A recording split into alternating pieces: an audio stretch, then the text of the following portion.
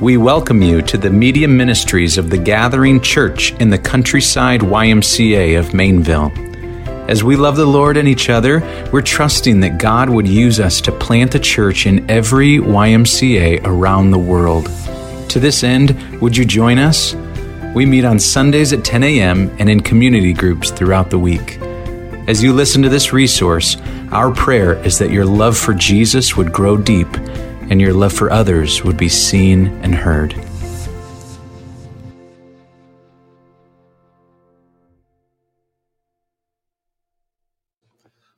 Oh Lord, we just sang a question. Isn't he wonderful? And we declare this morning, you are wonderful, Lord Jesus. You are risen. You are working among us. And we praise you and we thank you for the privilege of now opening your holy word.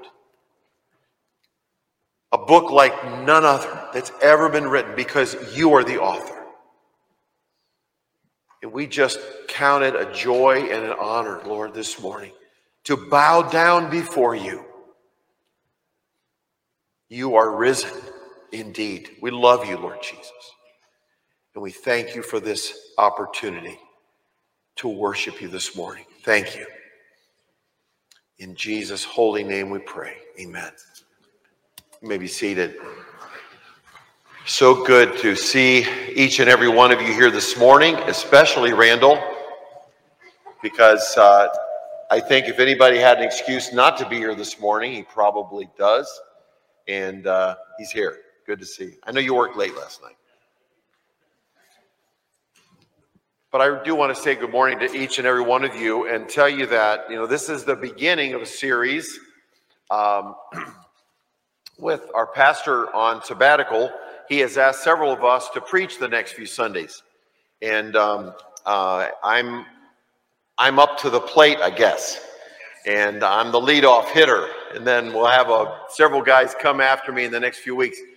And I can speak for every one of them. I know they would agree with me. This is an honor. This is a privilege to be asked to bring God's word to you all. It truly is a privilege and an honor. So this morning we're launching into a series on a portion of the Psalms known as the Psalms of Ascent. Actually did a Bible study on these Psalms many years ago. And I remember clearly they are a distinct portion in Scripture, sometimes kind of hidden in the longest book of the Bible, but very unique. There are 15 of them, starting with Psalm 120, going through Psalm 134. And we're going to be looking at several of those in the weeks ahead. But I want to begin with a summary statement about the book of Psalms. Now, I don't know I've ever met a Christian who hasn't said, I love the book of Psalms. I just love it. I find so many times turning to that, finding a certain psalm that speaks to you. Anybody like that? Anybody really love the book of Psalms?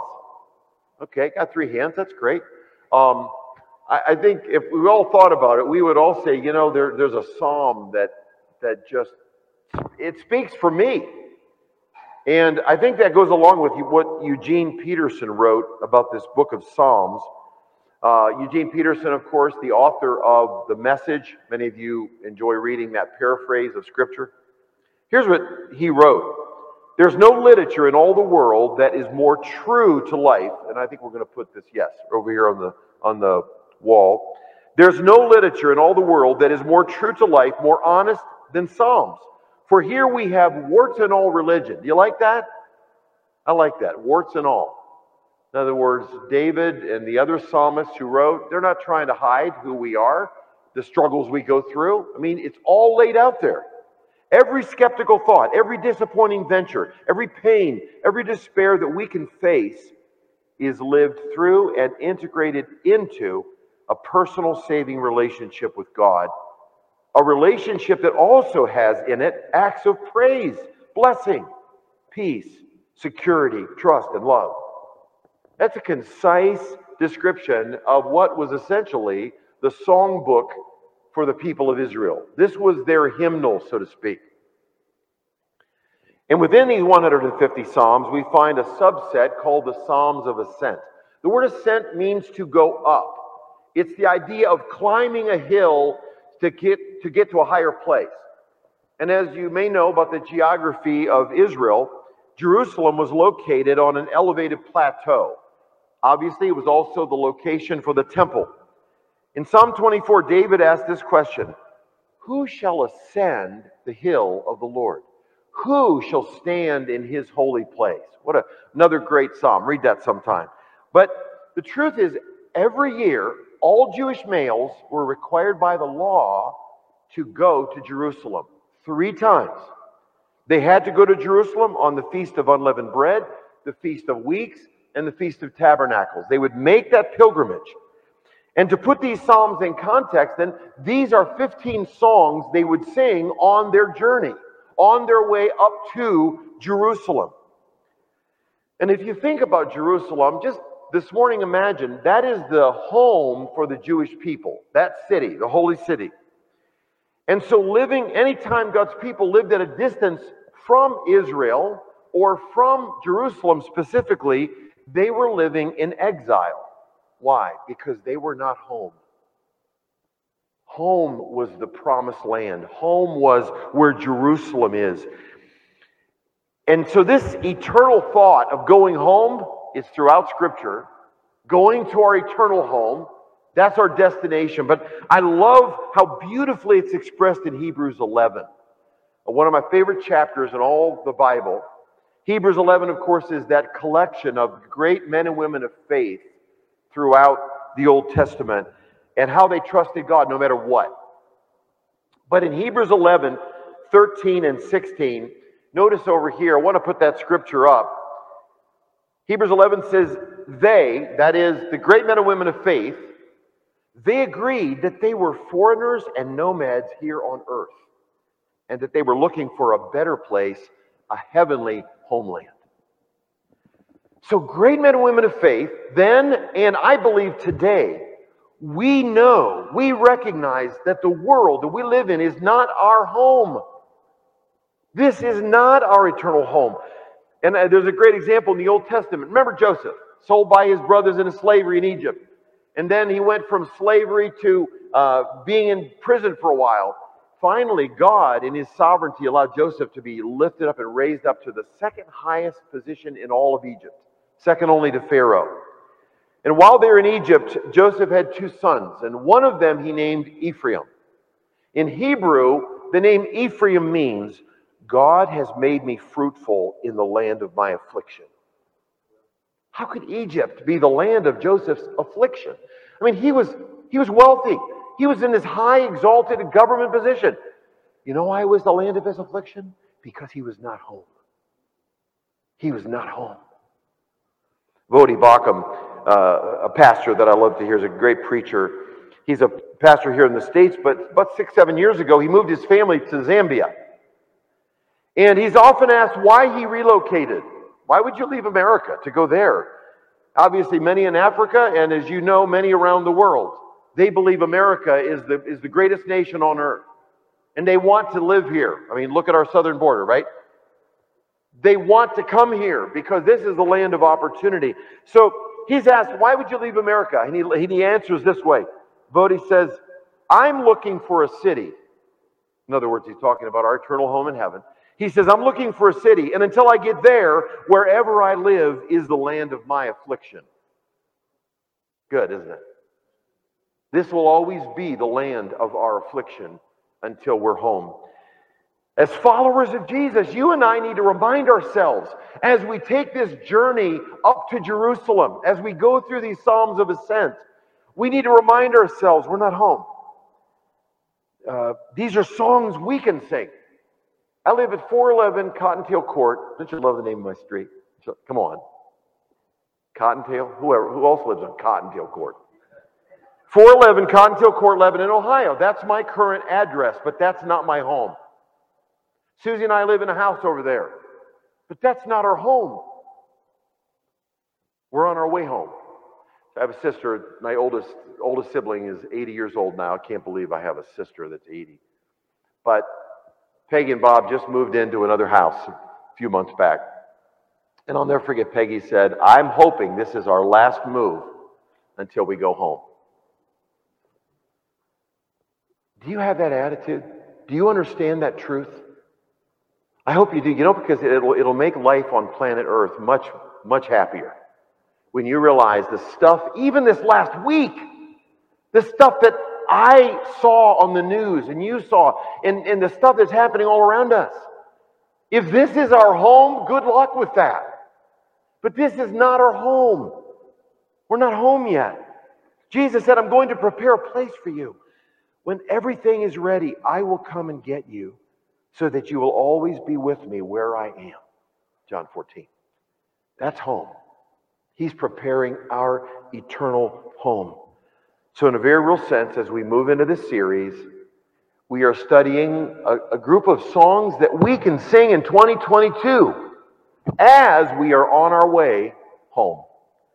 Please stand with me as we read God's Word. Psalm 124. As I said, these Psalms of Ascent begin in 120, so we're not beginning at the very beginning. In fact, unfortunately, we're not going to be able to cover all 15 of them in the weeks ahead. But we've chosen ones that we wanted. It's kind of neat. We threw out the Psalms, and then we just said to the different guys that are preaching, which one do you want? Which one do you want? And I believe the Lord led me to 124. And so we're going to read it. I'm reading the New Living Translation, and it will also be on the screen, I believe. Yes, that's the New Living up on the wall if you want to read there. What if the Lord had not been on our side? Let all Israel repeat. It's almost like the song leader says, okay, we asked it once, now let's all sing it again. Asking everybody, let's join in, lift your voices, okay? What if the Lord had not been on our side when people attacked us? They would have swallowed us alive in their burning anger. The waters would have engulfed us. A torrent would have overwhelmed us. Again, he's answering the question, what if the Lord had not been on our side? This would have happened. The raging waters of their fury would have overwhelmed our very lives. Praise the Lord, who did not let their teeth tear us apart. We escaped like a bird from a hunter's trap. The trap is broken, and we are free. Our help is from the Lord who made heaven and earth. Lord, this morning our help is from you. We recognize that. But so often we are tempted to think that this is it, where we live, the work that we do, that this is all there is, and somehow we're in it alone. But this morning, Lord, we need to answer that question. What if the Lord had not been on our side? And I pray before we leave here today that every one of my brothers and sisters will be reminded that we are never alone. You are always on our side. Please remind us of that. We need to know that. We need to understand that. We need to stand on that truth. We need to know who we are in Christ. And I praise you for just revealing that again by your Spirit. In Jesus' name I pray. Amen.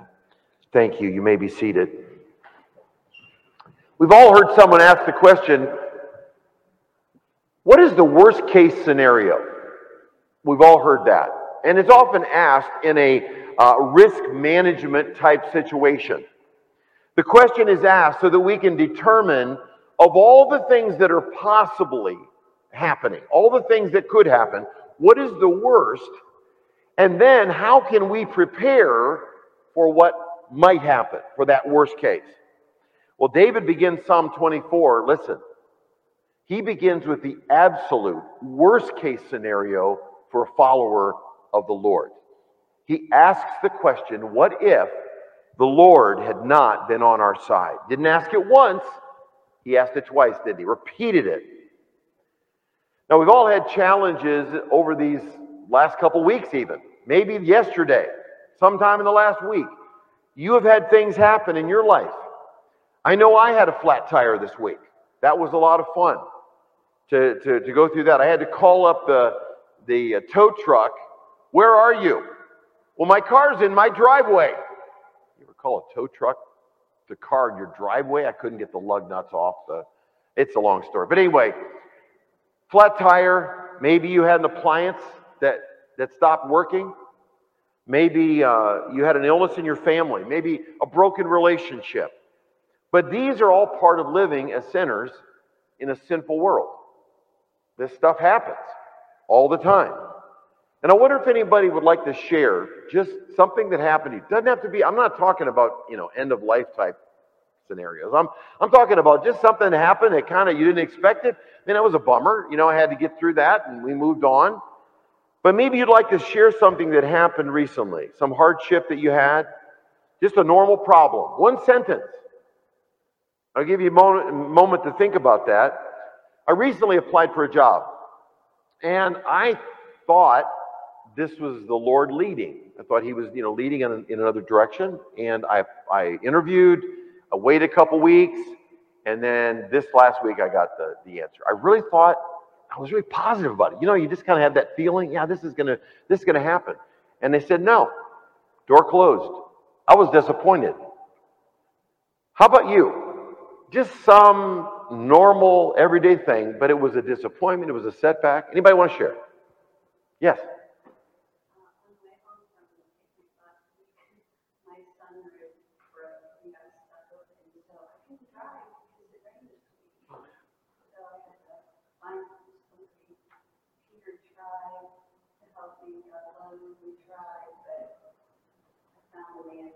Okay. Well, I've got an auto repair guy for you. Just see me after the service.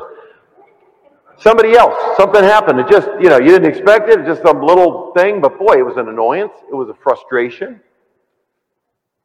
Just a sentence. Anybody?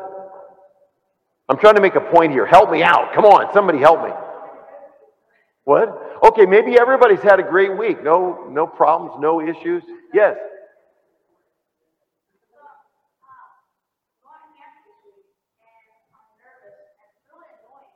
Yeah. Yes. Yeah. Does everybody remember your first time overnight away from home? That's a scary proposition. Someone else? I know you're all thinking of something. So while you're thinking of that, let me move on. If you're a follower of Jesus, at what point did you consciously remember, hey, I'm not in this alone. The Lord is with me. The Lord's going to help me. He has allowed this for some reason. I don't know what it is, but He's with me. He's at my side. As David says here, the Lord is on my side. When did you realize that? And let me ask you one more question. How many of you would be honest enough to admit with me that I don't always think about that first? That's not the first thought that comes to my mind. Oh, the Lord's on my side. I hope I'm not the only one. And I get embarrassed to say that. I should remember that. It should be right the first thing that I think. But I get frustrated, and you can ask Susie about that. I get frustrated about things, and I get way too frustrated over some little thing, and it bothers me. And I don't stop and say, wait a minute, let's put this in perspective. The Lord is on my side. Now consider the worst experience. You're thinking of some little thing that happened. Think of the worst experience a human being can face, and I believe that's the death of a loved one. Susie and I have had a friend back in Maryland for many years. In fact, Susie's kept in touch with Chris for 25 years? And they're very close. And on Mother's Day, 5 weeks ago, we found out that Chris's husband, Keith, died of a heart attack. Just like that. 52 years of age. No warning, nothing. He died. And obviously, nobody can prepare for a shock like that. Her grief was immediate, and her grief has been going on for the last 5 weeks. Let me ask you, was the Lord on her side? Was the Lord on her side? Absolutely He was. In that moment, He was on her side. And I know that because in a physical way, the Lord's presence was demonstrated through her own family, through her pastor, the church, and we know that church very well back in Maryland. Susie and I used to be a part of it. The Lord was there. The Lord was on her side. The Lord was ministering to her, and He continues to do so to this very day. But along with David in Psalm 124, we need to ask this question. It's healthy to ask this question from time to time. What if the Lord had not been on my side when I went through that? What if the Lord had not been on your side? Whether we're talking about some minor, problem like, vehicle breaks down, or, you didn't get the job you applied for, or maybe it's something life-shattering like the death of a loved one. I've often asked myself, or the questions cross my mind, how do people get through that kind of stuff without Jesus? How do people survive? How do they make it through? Whether, again, it's a big, huge issue or some little minor problem. How do they make it without Him? Have you ever asked that? You ever wondered that? You know how hard it is on you and me, and we have Him. What if He wasn't on my side? What if He wasn't with me? If you're a follower of Jesus this morning, this psalm is asking you and me to imagine. I love that song years ago that, I Can Only Imagine. I think most of us love that one. Just trying to make us think what it's going to be like when I'm standing there with Him in glory, when I'm with my Jesus, and I get to see Him face to face. What's that going to be like? I mean, we don't have all the details in the Scripture, so we do have to imagine. But this morning, David is asking us to imagine, what if the Lord had not been on our side? What if we have to deal with these situations in life that we all thought about and talked about without knowing Him? Imagine living every day without knowing that I can take every little frustration, I can take it right to Him in prayer. Imagine suffering that deep disappointment. Some of you have been disappointed recently. What if you went through that and you didn't have any Christian friends to call up and text and say, can you pray for me? You didn't have their support. And what if, just imagine living on this planet without His love, His joy, His peace. Imagine. I don't like to imagine that, do you? But it's good to ask ourselves that question. What if? And then I want us to remind ourselves of where these problems come from. Where do these setbacks and challenges and heartaches, who's behind it? Who's the source of that? And David says here in verse 2, when people attacked us, that's the New Living, in the ESV, when people rose up against us. So the focus here is on human beings, other people around us, whether it's our family, at work, in our neighborhood. But even when people seem to be the problem, people seem to be bringing those things against us and attacking us, where's the real problem coming from? Ephesians 6:12, Paul wrote, we are not fighting against flesh and blood. So as much as you want to look at that person or consider them, if I could just get them out of my life, I'd be fine. No, you wouldn't. No, you wouldn't. Because we have an enemy. If you're a follower of Jesus, we are in spiritual warfare every day we live. And the enemy doesn't let up. He doesn't take a vacation. We're all thinking about summertime, maybe take a vacation here or there. He doesn't take a day off. And he is against us. He's coming against us. How does he come against us? Well, David gets real specific in verses 3-7. Look at how graphic the language is. 4 ways our enemy can attack us. If the Lord had not been on our side, David says, our enemies would have swallowed us alive. That's pretty graphic, isn't it? I mean, just one gulp, like Jonah. The great fish came and God allowed him to be swallowed up. All of a sudden, he's in the stomach of the great fish. It says in verses 4 and 5, our enemies, like a raging water, like a flood, they would have just swept us away. We'd have been gone. If the Lord had not been on our side, with their teeth, they would have torn us apart. That's gross, isn't it? But verse 6 is pretty graphic, not necessarily in terms of what's happening to us physically. Now, this literally happened to Christians in the first century, didn't it? It happened to them. But we can be torn apart on the inside. We can have people say things and do things to us. And in verse 7, like a helpless bird, we would be trapped if the Lord had not been on our side. Notice in all 4 of those illustrations that David gives here, we see a helpless, powerless victim. Who's the victim? That's you and me, right? It's you and me. If the Lord had not been on our side. And that victim is overcome by a powerful, vicious enemy. I mean, this enemy is not playing games, right? And our enemy is not playing games. In fact, Satan has a goal. He has a purpose behind everything he does. In John 10, Jesus said to to those who were listening to him, I forget what the context was, talking about himself as the good shepherd. Jesus said, I am the good shepherd. I love my sheep. I know them by name. I care for them. Not only that, I lay down my life for the sheep. So he calls himself the good shepherd. And then in verse 10, he describes someone else. He says, the thief comes only to steal and kill and destroy. Now, who's that thief? He's talking about the devil. There's no question in my mind. In the context, in the larger picture, he's talking about our enemy. And it sounds a lot like David's enemies in Psalm 124. I love the way one of my favorite preachers used to talk about spiritual warfare. E.V. Hill. I don't know if any of you have had the privilege of hearing him. He's been gone for many years. Some of you haven't even heard the name. But he spoke at a Promise Keepers conference way back, and I will never forget it. He was speaking on spiritual warfare. He's preaching from Job 1. Remember Job 1, or the book of Job? In the first chapter, the whole story is set out. And Satan comes before the Lord, and the Lord says, have you noticed Job, one of my servants? He obeys me, he loves me, he honors me. Satan says, yeah, I know why that is, because you blessed him. You've given him all this stuff. But Satan says, you start taking blessings away, and you let him suffer a little bit, he'll curse you to your face. The point in that first chapter is very clear. Satan cannot touch you, and he cannot touch me without permission. He has to get permission to touch our lives. He wanted to steal from Job. He ultimately wanted to kill Job. There's no doubt about that. That's what Satan wanted to do, but he couldn't do it. Why? E.V. Hill makes this powerful point. The power of God versus the limitation of our enemy.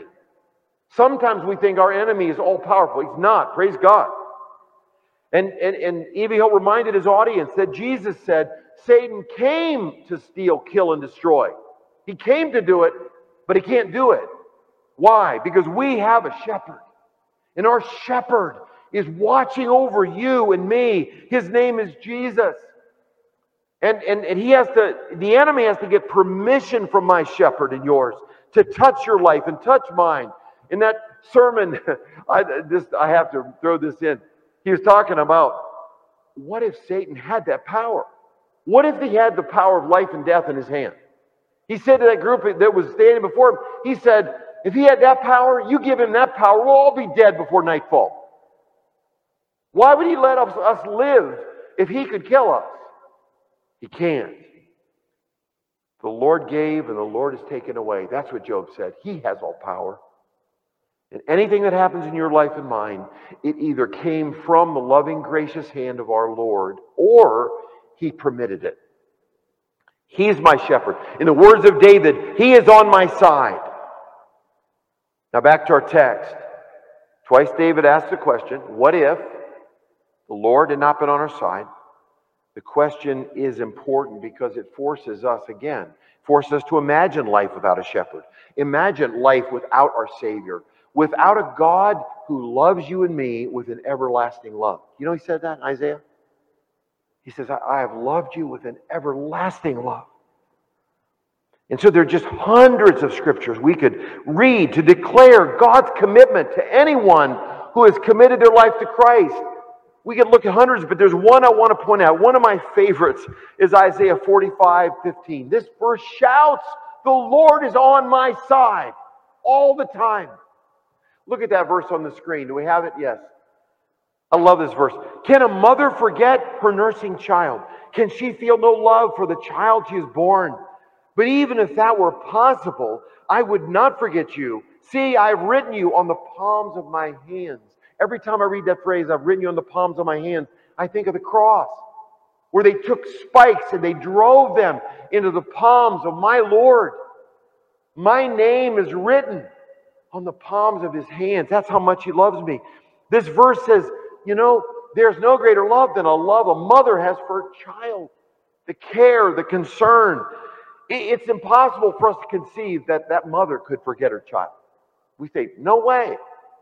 But God's word says, even if that's possible, he will never, ever, ever forget you and me. And so in 1,000 places, the Bible underscores the fact the Lord is on our side. Now, this is perhaps the bottom line.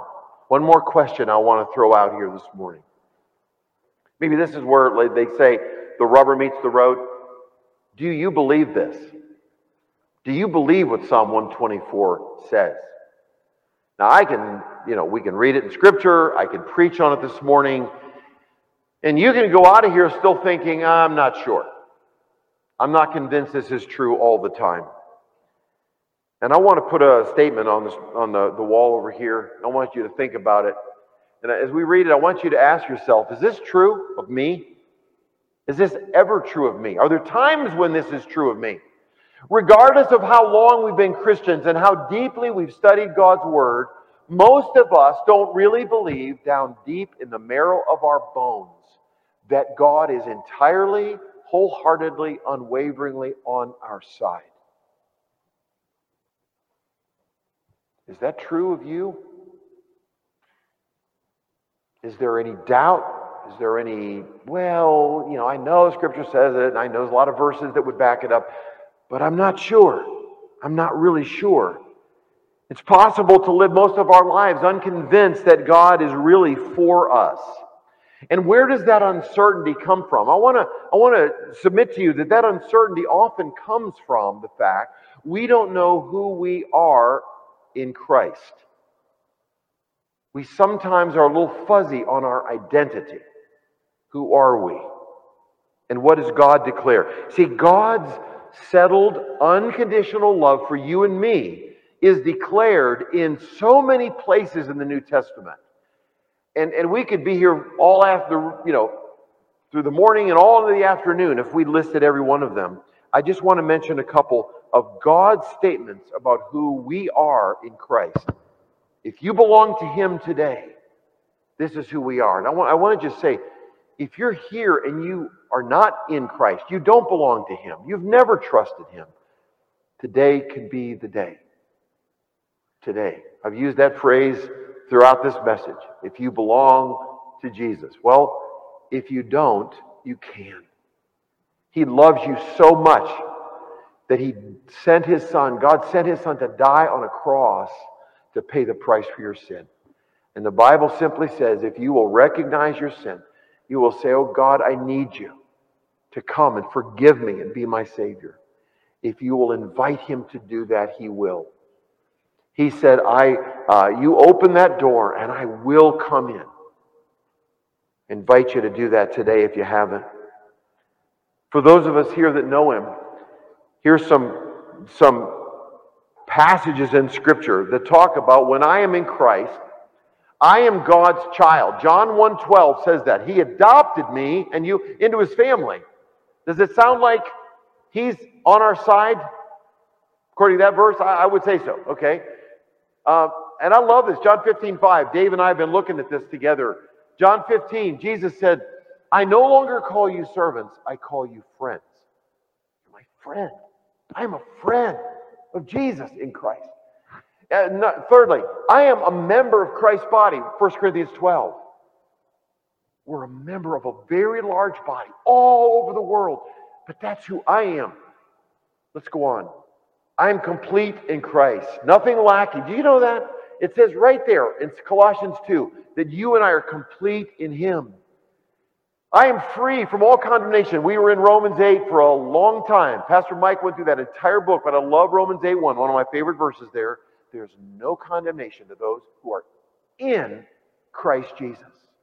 What a joy to live in Him. It says in Colossians 1, I am redeemed and forgiven of all sin. Did you know that? If I am totally forgiven, if my sin is gone, I know that He is at my side. And then we go on. I am a citizen of heaven, not when we die. The Bible says there in Philippians 3:20, right now, I and you are a citizen of heaven. I am born of God. See, we're adopted, but we're also born into the family. We see that throughout the New Testament. And just one more, Ephesians 2:10 says, I'm God's workmanship. All of these verses, and there are so many more. This is just the tip of the iceberg that tell us who I am in Christ. I need to know who I am. When I know that, then that completely underlines the fact that I know He loves me. with an everlasting love. I know that He promised to never leave me or forsake me. I know that He is by my side. He's on my side. Agape love, of course, means He is always seeking our highest good. I love, someone said, there's nothing you and I can do that can make Him love us any more or make Him love us any less. His love is unconditional. He is on your side. He is on my side. And I don't want anybody to leave here today. I guess my real heart's desire would be no one would leave here today with any doubt, any question, but you would be 100% convinced that what God's Word is saying, not only here in Psalm 124, but throughout Scripture, He's on my side. And it doesn't matter what I'm going through. We talked about a few little things that went through this last week. Do you think anything's going to happen this coming week in your life and mine? Oh, yes. Oh, yes. I guarantee you. We live on planet Earth. We live in a sinful world. And it's going to happen. But no matter what that is, that I would quickly go back to immediately. It doesn't always happen immediately. I confessed that earlier. But I want to go back as soon as possible. He's on my side. He's with me. He promised to never leave me. Before I close in prayer, I'd like to just spend a moment in silent prayer. Would you bow your heads and would you just pray, Lord, in your own words, would you just express somehow to God, if this is in your heart, I don't want to doubt for one moment your love, your constant support, your presence, that you are on my side. Tell Him what you want Him to do in your life, that you want to live your life based on who you are in Jesus. Let's just take a moment. And however the Lord's speaking to you, would you just cry out to Him?